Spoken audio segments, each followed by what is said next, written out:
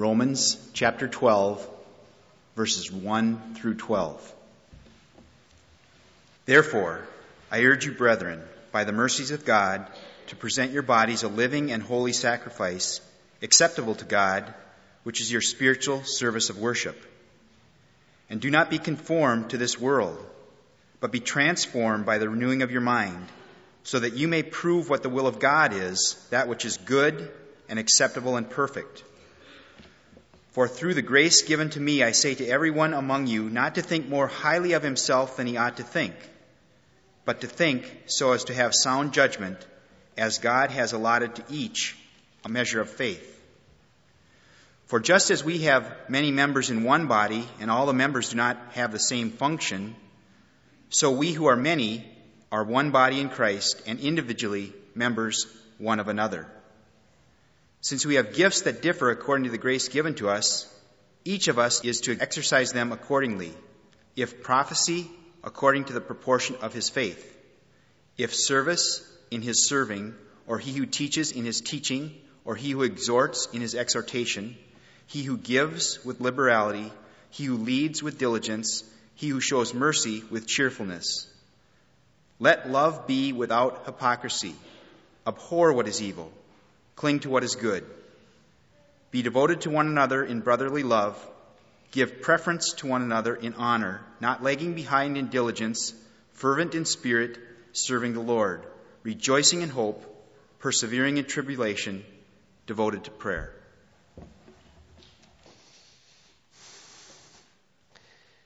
Let's pray together. And now, Father, we are dedicating a week to focused prayer, concerted prayer, more prayer than we usually do. And my prayer for this week is that people would become, as they never have been before, devoted to prayer. Now that's a work of the Holy Spirit, and so we are asking you to do it.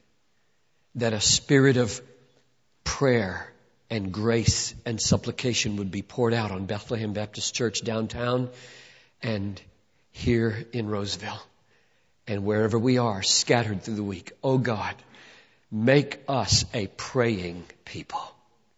Unleash upon this church as never before a high spirit of expectation that when we ask, we'll receive. And when we seek, we'll find. And when we knock, the door will be opened. Because we have a Father who knows how to give good things to His children. So Lord, move now and make the prayerless prayerful. And make those who are prayerful mighty in prayer. In Jesus' name I ask it. Amen. Well, my simple and humanly impossible goal, as you've heard me pray, is that because of this week and God's Spirit and this sermon and this worship service and all of your influence on one another, you might be in 2003 devoted to prayer. Devoted to prayer. You see it there in verse 12 of our text. It's in the string of exhortations, rejoicing in hope, persevering in tribulation, devoted to prayer. Your version might say constant in prayer. It might say faithful in prayer. All of those are getting at the idea. Devoted to is a good translation. I'll give you a couple of reasons for that. In Mark 3:9, you don't need to look this up, Jesus told His disciples, quote, to have a boat ready for Him because of the crowd, lest they crush Him. Now, ready for Him is this same word, be devoted to. So the point was, pick out a boat, get it ready, have it appointed, devoted for the purpose of getting me out of here if they start crushing in on me with too much force. So devoted to, set apart, appointed, there, that's what the boat is for. That's the same word. Of course, boats just sit there.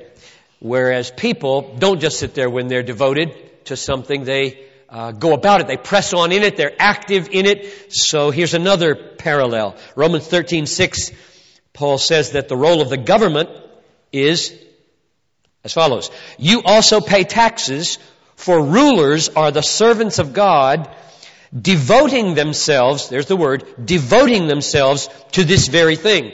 So the point is, they're not just set apart or appointed, devoted in that sense, they're devoted in that it goes on. They're pressing on in it. They're active in it. So, devoted to prayer. That's our goal. And here's the remarkable thing about this word. 10 times it occurs in the New Testament, and 5 of them refer to prayer. Let me read them to you. Acts 1:14. After the ascension of Jesus into heaven, the disciples are all in Jerusalem, waiting for the Holy Spirit. And it says, these all with one mind were continually devoting themselves to prayer, along with the women, Mary, mother of Jesus, and his brothers. Acts chapter 2, verse 42. Early converts in Jerusalem, they were continually devoting themselves to prayer and the apostles' teaching and to fellowship and the breaking of bread. Acts chapter 6, verse 4. The apostles, we will devote ourselves to prayer and to the ministry of the word. Colossians chapter 4, verse 2. This is addressed to all of us now. Devote yourselves to prayer, keeping alert or keeping awake in it with an attitude of thanksgiving. So, on the basis of all those texts, and this central one here in Romans 12:12, I would say it is not extraordinary, but normal Christian life to be devoted to prayer. And so my goal in this sermon is that downtown and here, all those who are a part of Bethlehem would be devoted to prayer. Are you? So ask yourself now, honestly, would my life be described as a life devoted to prayer? It does not mean prayer is all you do. Any more than being devoted to a wife means that you only hang out with her and you don't go to work or do anything else. Being devoted to somebody doesn't mean you spend all your time with them. And being devoted to prayer doesn't mean you spend all your time only praying and doing nothing else. Paul does say pray without ceasing. I'll say something about that later. But surely there is a pattern of praying that if you looked at it, on the whole, you'd say, that person is devoted to prayer. And that's my goal. I want to be one of those. I want you to be those people. So that when someone, if they knew all that you were doing, would say, they're devoted to prayer. Surely all of us would agree there is a life of prayer that if you looked at it, you'd say, that's not devotion to prayer. And there's a life that when you looked at it, you'd say, that's devotion to prayer.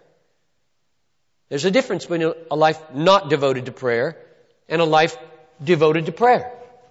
And we ought to be moving away from the one that's not devoted to prayer and moving towards the one that is devoted to prayer. I think we would all agree with certain kinds of praying that's not a life devoted to prayer. For example, I think we'd all agree that if you only pray when crises come into your life, car accident, cancer, then your life is not devoted to prayer. Or if you only pray at meal times and no other time, I don't think anybody would say your life is devoted to prayer. Or if you only pray simple little, now I lay me down to sleep, now I pray the Lord my soul to keep. If I should die before I wake, I pray the Lord my soul to take. If that's all you do is pray a little formulaic prayer before you go to bed at night, your life is not devoted to prayer. Or if you pray, Lord, help me find a parking place when you're stumped and can't get in to do some Christmas shopping. That's not a life devoted to prayer. Now, I personally think all 4 of those things are very good ways to pray. I got to pray. I need a parking place. That's all right. That's fine. But if that's all you do, the point is, if they're just these little things and no pattern of devotion to prayer, I don't think you would fulfill this exhortation in Romans 12:12. Be devoted to prayer. So, I've pondered now in preparation for this message, what are the obstacles that get in the way of a church being devoted to prayer or of individuals in it being devoted to prayer? What's in the way of us being devoted to prayer? And there are obstacles relating to the why of prayer and the how of prayer. And I want to talk mainly about the how of prayer this morning, because even though I know there are many theoretical questions about prayer, why pray, I think it's possible to get all those questions answered and make a shipwreck of your life of prayer for all kinds of practical reasons. There are a lot of people, I think, who could give good theological answers to why pray when there is such a thing as unconditional election, say. They got that down. They give the answer, and they don't pray. You wouldn't say there's a life devoted to prayer. They got the answers, they know the whys, but they don't implement the hows. And so I want to give a short answer to the why and then a long answer to the how. And as I do this, let's keep last week's point on prayer in mind. There was a little part of the sermon last week, remember? I said to the kids, I hope you got it up here. I said to the kids, why do we pray in Jesus' name? And the answer was, He deserves answers we don't. If we come to God in our name, we get nothing because we don't deserve anything. We have to come in the name of another. So I want to just make sure that over this message is the cross. Jesus died for my sins, and that's why I can have answers to prayer. He died for your sins. That's why you can have answers to prayer. And so when we go to Him, we don't go in our name or our worth or our merit or our desert. We go in His, and He is worthy of all the answers to prayer that we ask in His name. So keep Jesus over everything. Now here's my short answer to the question, why pray? 3 answers. Number 1, the Bible tells us to pray. It tells us to pray right here. Be devoted to prayer. If you're disobedient to that command, it's very foolish and very dangerous. You imperil your soul if you disobey the command, be devoted to prayer. If you say, it's hard for me to pray. It's hard to pray. I say, join the Fallen Humanity Club. It's not easy for anybody to pray like we ought to pray. Rather than using that as an excuse, fight it. Oh, how many Christians coast. We have this notion Christianity happens to us. Only. And there's no war. There's no battle. There's no struggle. There's no acting against first impulse and second and third and fourth and get it on the 5th. So I invite you, obey the command. Fight it when it's hard to pray. That's the first reason the Bible tells us to. Second reason, the needs of your own life and mine, our family, our church, our churches, world missions, our culture are huge and desperate. And heaven and hell hangs in the balance, not just little temporary things. When we pray, heaven and hell hang in the balance. You remember what Paul said in Romans 9? I have unceasing anguish and great grief in my heart for my kinsmen who are cursed and cut off from Christ. And then he gets to chapter 10 and he says, my heart's desire and prayer to God for them is that they might be saved. You see what's hanging in the balance when he prays for them? Being cut off from Christ. I mean, this is huge. The lostness of our families, the lostness of people that come into this room for worship, the lostness of those who never darken the door of a church, and you rub shoulders with them every day, are going to go to everlasting torment or everlasting joy, and it will hang in part on your prayer. That's a reason to pray. There's a lot at stake. And God has pledged Himself in the name of Jesus to move on souls when we pray for them. Third reason to pray. God acts when we pray and does more in 5 seconds than we can do in 5 years. Oh, John Piper has been slow in learning, and I am still learning the awesomeness of this amazing truth. To bow my head repeatedly and plead with God during sermon preparation, a counseling crisis, perhaps on the telephone, and you don't know what to say next. You have no idea what to do with this person. A witnessing conversation, you sense absolute hardness and resistance. If there's any hope, it will be divine. You're whispering, you're praying. Planning a meeting, Or in a meeting for planning, how many times the staff has had to stop and say, God, get us through the breakthrough, the wall that's hitting us here. Get us through.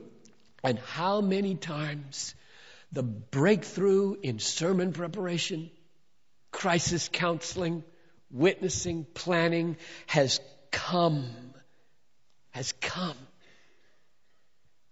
How many times have I felt fretful?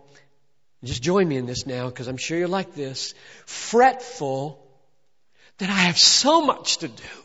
There is absolutely no way it can get done today. There are deadlines out there. They have to be done. People are waiting on this. And everything almost in you says, get to your desk.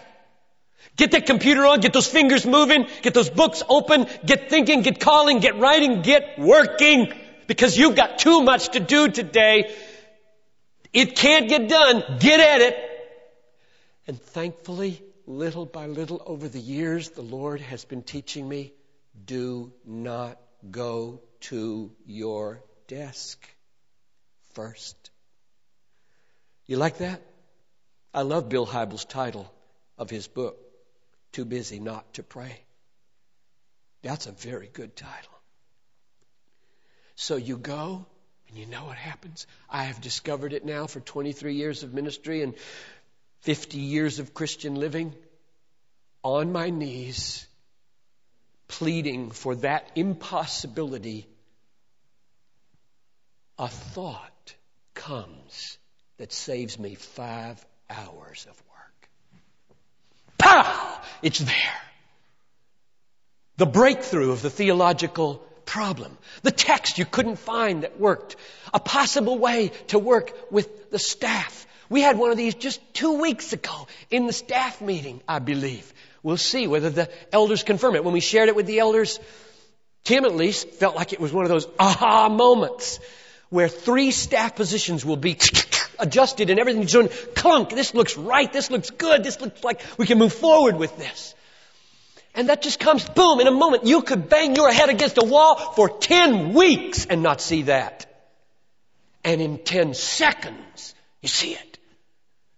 Oh, the preciousness of prayer when we are under precious. How to handle a problem, how to shape a message, how to deal with a crisis, how to solve a theological issue. I have saved myself so many hours, or maybe it would have never come. I mean, just think of God. This is God we're talking about here. And if you say, God, I'm desperate, I can't get it all done, a thought away, something happens, a phone call, a cancellation of an appointment, a gift of a half an hour. Where did that come from? God has ways to help you with the impossible if we would just not go to our desk first. So there's my why. Number 1, God commands us to pray. The needs are great. Eternal things are in the balance. And 3rd, God acts and does more in 5 seconds than you can do in 5 years. Now, there are a lot of other questions besides the one I'm going to deal with, and I know that. And so let me make sure you realize, as I was thinking about it yesterday, I think if you take all the 1,000 sermons or so that I've preached in the last 22 plus years, I think I've preached on prayer more than any other topic. And there's only one reason for that. We have a prayer week. And I preach a sermon on prayer in the front of it and the back of it. And so there's 40 of them, at least. And then there's a whole bunch of articles, which is probably why there's a long chapter on prayer and desiring God. There's a long chapter on prayer and the pleasures of God. There's a longer chapter on prayer and let the nations be glad. And there's a whole book called Hunger for God, Desiring God Through Prayer and Fasting. In other words, if you want more answers than I can give you this morning, they're there. Everything I know about prayer is in those books and those chapters. We have been talking about prayer, or you can go online and read every one of those 40 sermons free. Print them out. There's no reason to think, oh, he hasn't said enough about prayer. We've been on prayer for 20 years together, and we'll stay on it till Jesus comes, because it is the engine, and it ought to be a more visible engine that drives this church. And if you have, for example, the question, why pray if God unconditional elects? If you have that question, go to pages 217 to 220 of Pleasures of God. I'll say it again. Pleasures of God, page 217 to 220. Might want to first read the chapter on election earlier and then the chapter on prayer. But these are not new questions. I'll come back to them in the preaching again and again, but there you can get help this afternoon. That's not what I want to talk about this morning. I want to get practical here as we move toward the end and talk about how to pray, how to be devoted to prayer. So my sketch now that I'm going to sketch for you of a life devoted to prayer is intended to inspire you, and I want to do it in a way that doesn't have a my way or the highway mentality about it, because I know that we're all so different. I'm different from you in personality, and we are different in calling. We're different in family sizes and pressures and ages of children, which make a big difference for moms and dads and how they pray. We're different in the pressures of our jobs. We're different in age. We're different in ability to retain and concentrate. We're different in chapters of our lives. Oh, how different we are in this room. So God forbid that I should sketch for you a life devoted to prayer and say, that's it. Do all of those things just the way I say to do them. That would be so unrealistic. And so hear my how-tos as pointers. They're all general enough, I think, so that you will all be able to do them in one form or another. I have put them in 5 pairs. We would be a both-and people rather than an either-or people, because the pairs seem opposites almost. And it just so turned out that the letter that begins each of the pairs spells fades, which is of absolutely no use to me whatsoever, except as I thought about fades, and I thought, well, if you really press it, maybe you could say, if you neglect these 5 pairs, your prayer life fades. Prayer fades if you leave these things out. But if you don't want to use fades, that's okay, because I couldn't make it significant anyway. F, these are my practical incentives to help you become a person devoted to prayer in 2003. F, free and formed. Free and formed. What I mean is structured in the content of your prayer and unstructured in the content of your prayer. If you are only free in your praying, you will probably become shallow and trite. And if you are only structured or formed in your praying, you will probably become mechanical and hollow. We are, I hope, a both-and people, not an either-or people. We will pray free and we will pray formed. By free, I mean regularly come to God and just pour out your heart to Him. I have so many needs. I have so many desires. And I have so many things to be thankful for. And just let it flow with no worry about any grammar or any form or anything at all like that. Just be free in the tumbling out of your prayers. Without this freedom, I doubt that there is an authentic Christianity. Because I cannot imagine an authentic relationship with anyone where everything is scripted. You only read sentences to your wife. Imagine. You get your breakfast reading, and you get your lunch reading. When you call her from business, you read that, and you're always just formed. That's not a marriage. That's not a relationship. And that's not Christianity in prayer. So I say freedom is crucial to Christianity. But I plead with you not to think that you are so spiritually deep or rich or resourceful or disciplined that you can do without forms. Here are 4 forms that I have in mind. I think all of them are essential. The Bible. Pray the Bible. Pray biblical prayers and pray the the parts of the Bible that aren't prayers. But take this prayer. Ephesians 3:14-19 is what we're focusing on this week. And I'm going to ask you at the end of this sermon to make a commitment to memorize it this week. There's no fighter verse for this week. We're on freeze. I bow my knees before the Father, from whom the whole family in heaven and on earth is named, that according to the riches of His glory, through His Spirit, you might be strengthened with power in the inner man, and that Christ would dwell in your hearts by faith, and that you, being rooted and grounded in love, might have power to comprehend what is the height and depth and length and breadth, and to know the love of Christ that passes knowledge, and be filled with all the fullness of God. Memorize that prayer. And then use it over and over again. I tell you, I have built my life year after year many times around that prayer at Bethlehem because it contains the passion of my life. Don't you want what that prayer says? Christ dwell in my heart. Have power to comprehend His love. Be filled with all the fullness of God. That's what Paul prays for you. That's what Jesus is praying for you. Join him in praying it. Memorize that prayer during prayer week 2002-3. The Bible, pray it. Pray the commands of the Bible. Oh God, I pray that I, my children, my staff, my friends at Bethlehem would love you with all of our heart and soul and mind and strength, and love our neighbor as ourselves. You can do this. You pray the commands of Scripture, or pray the promises of Scripture. I pray, oh God, that you would manifest your authority in heaven and on earth so that everyone in this church would taste the sweetness of the promise, I'll be with you to the end of the age. Make us to feel it, enjoy it, act with lion-hearted freedom in the enjoyment of it. Pray the warnings of Scripture.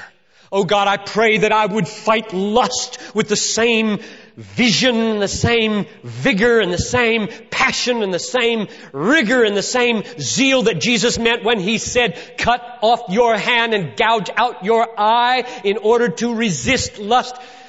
Better to have one eye and go to heaven than two eyes and go to hell. Make me a fighter against lust. Pray the Scriptures. That's a form everybody should use. Second, use lists. Lists of people to pray for and lists of needs to pray about. If you are able to remember without lists everyone that you should pray for and all the needs that you should pray for, you are God. And I mean that. Only God can remember everyone He should pray for without practical helps.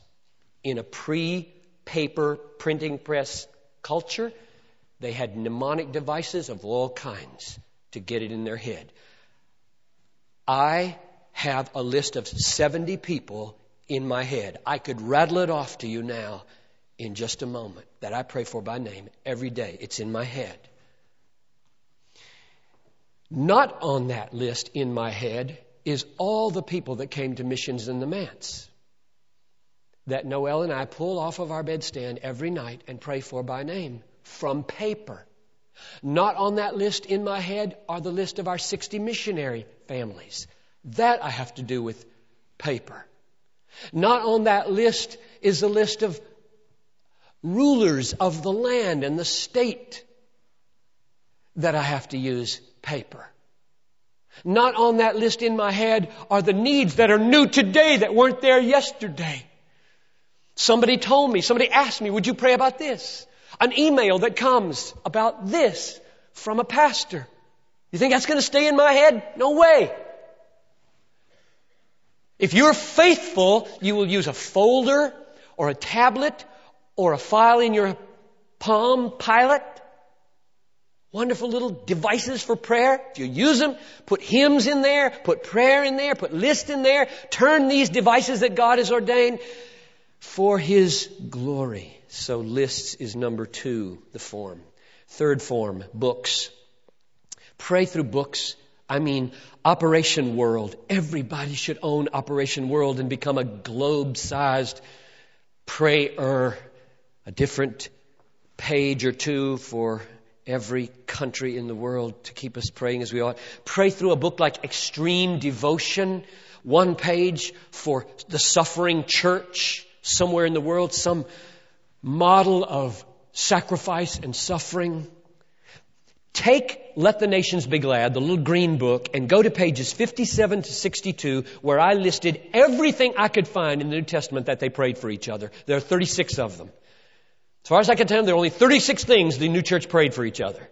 There are probably more, but all there. Now, I have used that for years. 10 years I've used that. It's written, it's on a piece of paper. You can photocopy it out. What do you pray for people? There are 36 things the New Testament prayed for each other, and we ought to be praying those things for each other. So if you wonder how to pray, get a list, put it in front of you, because I can guarantee you what will happen if you're like me is that you will get over the hump of going to your desk and get to your prayer place, and you will freeze up. Nothing will come to your mind. Text will go blank. People will fly from your head, and the devil will be shooting, but I can't remember his name, in the two towers, sliding on the skateboard coming down the steps of the castle. Number 4. This is the fourth. We're still on the first pair of 5, by the way. And we're on the second part of it, namely formed. And I'm saying use patterns now. Use the Bible, use lists, use books, and use patterns. Here's what I mean, very simply. I pray, it's just one example, don't have to do it my way. I pray in concentric circles. I start with the most needy person I know. His name is John Piper. I don't start with him because he's most important. I start with him because I feel his sin more than I feel anybody else's. So I start and I pray about me. I pray about the change I want to happen in my life. I pray the Lord's Prayer for me. Make me hallow your name. Make me love your kingdom. Make me do your will. Make me trust you for my daily bread. Make me flee from temptation. Fix me. I'm the biggest problem in this marriage. I'm the biggest problem in my parenting. I'm the biggest problem in this church. I'm the problem. Get me fixed. And then I go out to the next circle, and that's my family. Carson, Shelley, Millie, Francis, Benjamin, Alyssa, Abraham, Barnabas, Talitha, Noel. That's my next circle. And then I go out from there to the staff, the pastoral staff. And I go from there to the elders. And I go out from there to the whole church staff. Those are the 70 names that I know by heart. And then I have to go to paper. The concentric circles are important for me because I tell you, my brain, I tell you what the devil does when you start to pray is unbelievable. In the things that will distract you inside and outside, and you must fight like heaven in order for it not to destroy you. Okay, that's first pair. The others are going to go quicker. F, free and formed. I'm trying to give you practical tips on how to become a person devoted to prayer. A, alone and assembled. Alone and assembled. If you're devoted to prayer, you should pray regularly alone. And if you're devoted to prayer, you should pray regularly assembled with other Christians. Oh, how crucial it is that we pray alone to God through Jesus Christ. I don't think there is any Christianity in a person who doesn't pray alone and only prays with others. Susanna Wesley, you remember the story, had 16 kids. So moms, take heed. She knew where you're at. And she ruled these kids with a very firm hand. They turned out pretty good, too. She pulled her apron up over her head in the kitchen and made a little tent at the kitchen table. And the kids knew that when they saw the tent over Mama's head in the kitchen, because you got no place to go when you got 16 kids, that this was a sanctuary, and they had been taught with spoon to behind, you don't infringe upon Mom's sanctuary. And I'll just say here, parents, teach your children, Mommy and Daddy get alone with God, and you may not interrupt. Best way to do that is to help them have a time alone at the same time. Use tapes, use Bible story books, whatever you need to use. But discipline your children. They may not infringe upon this holy moment unless they're dying. I think we need to pray in assembly, and we probably fail in that more often than we fail in praying alone. Pick one of these prayer meetings. Don't feel like you're cut off.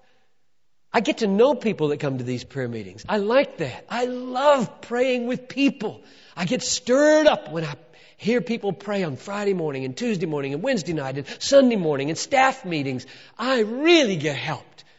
You cut yourself off from such a blessing when you don't pray with other Christians. This is normal. Acts 1:14, these all with one mind continually devoting themselves to prayer along with the women and Mary, the mother of Jesus. Acts 12:12, Peter got out of prison and he went to the house of Mary, the mother of John, where there were many gathered praying. This is normal Christianity. Be devoted to prayer. It's basic.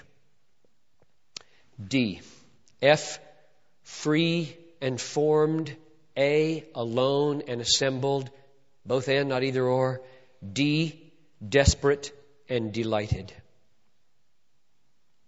Desperate and delighted. Being devoted to prayer means that regularly you will come desperate to God because He will have shown you the needs and made you feel them in your soul, your family, your community, the church, the mission field, and you'll feel desperate for His help. And there will be times because of 2 Corinthians 6:10, where Paul says, sorrowful yet always rejoicing. Sorrowful yet always rejoicing. And that rejoicing will sometimes rise so high, it will simply overshadow all the grief and all the pain of your life. And you will just want to come delighted into His presence and say, thank you. Thank you for being God to me. Thank you for loving me and caring for me and dying for me and lifting my curse. And desperate and delighted. E, F-A-D-E, explosive and extended. I simply mean short and long, but short and long didn't begin with the same letter. Explosive and extended. And I like the word explosive for what I mean. There are times through the day, if you're, I think, devoted to prayer, there will be dozens of times during the day, whether out loud or in your head, you explode with a 5-second or 10-second prayer, either of need or of delight. And my focus here is simply on the time frame. It's okay to pray very short prayers, lots of times. But I would add, you need to pray long prayers as well. I make a quick phone call to Noel, and other times we spend an evening together. This little gizmo here, this is a cell phone. You know, my main impulse with this is to call Noel when I don't have to. Because I like to play with it. And I can't think of anybody else to call. And I love to talk to Noel. I'll be home in 5 minutes. I'm at the corner of, This is so cool. That makes a good marriage.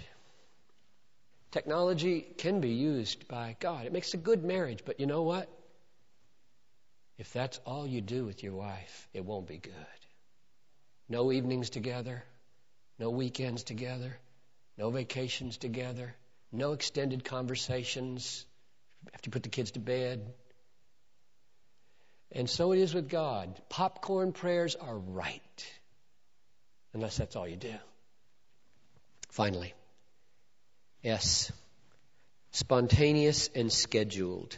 And if you say, well, what's the difference between that and free and formed and explosive and expanded? Well, by free and formed, I'm referring to the content of our prayers. And by explosive and expanded, I'm referring to the length of our prayers. By spontaneous and scheduled, I'm referring to when we pray. Not how long and what, but when we pray. If we're devoted to prayer, I argue we will pray without ceasing in one sense. That is, we will walk in the Spirit. We will have a sense of the nearness of God that goes with us all day long. He is accessible. Open your mouth and He's there to hear it. We open our mouth spontaneously through the day. No scheduled time. Nobody's saying it has to be this time or another time. It's just there. And we're praying spontaneously to Him because we know He's eager to hear and eager to help. But here's a warning, and I fear this needs to be said to many. If you only have spontaneity, you won't have it long. Because the fruit of spontaneity grows up in the garden of discipline. If you think you can be a totally spontaneous person with no discipline in your life, you're cutting the root of the spontaneity itself, and it will become hollow and empty and repetitive and trite, and you'll wonder months and years down the line, what's become of my prayer life? Because you thought it was so free and so unlegalistic. So I'm going to encourage you here to set aside set times of prayer. And as we close in just a minute, I want you to linger and give thought, or do it this afternoon, what time that's going to be in 2003. When will you meet Him in 2003? Morning?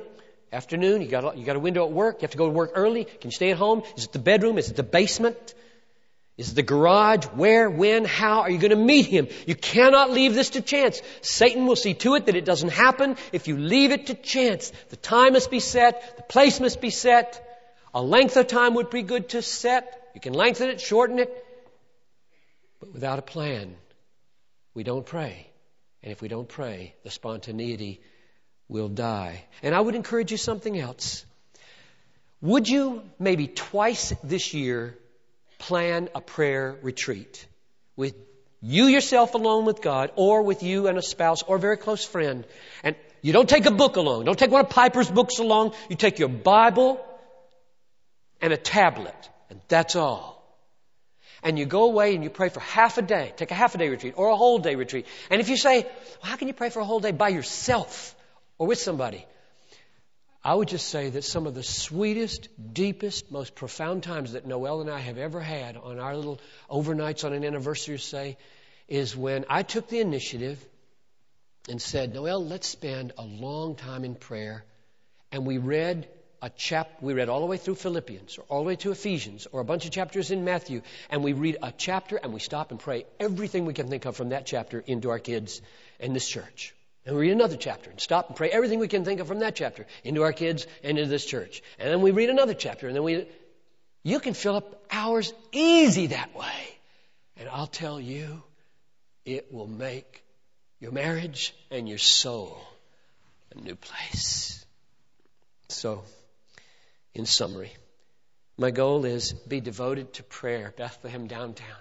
Be devoted to prayer, Bethlehem Roseville. Why? God commands it. The needs are great.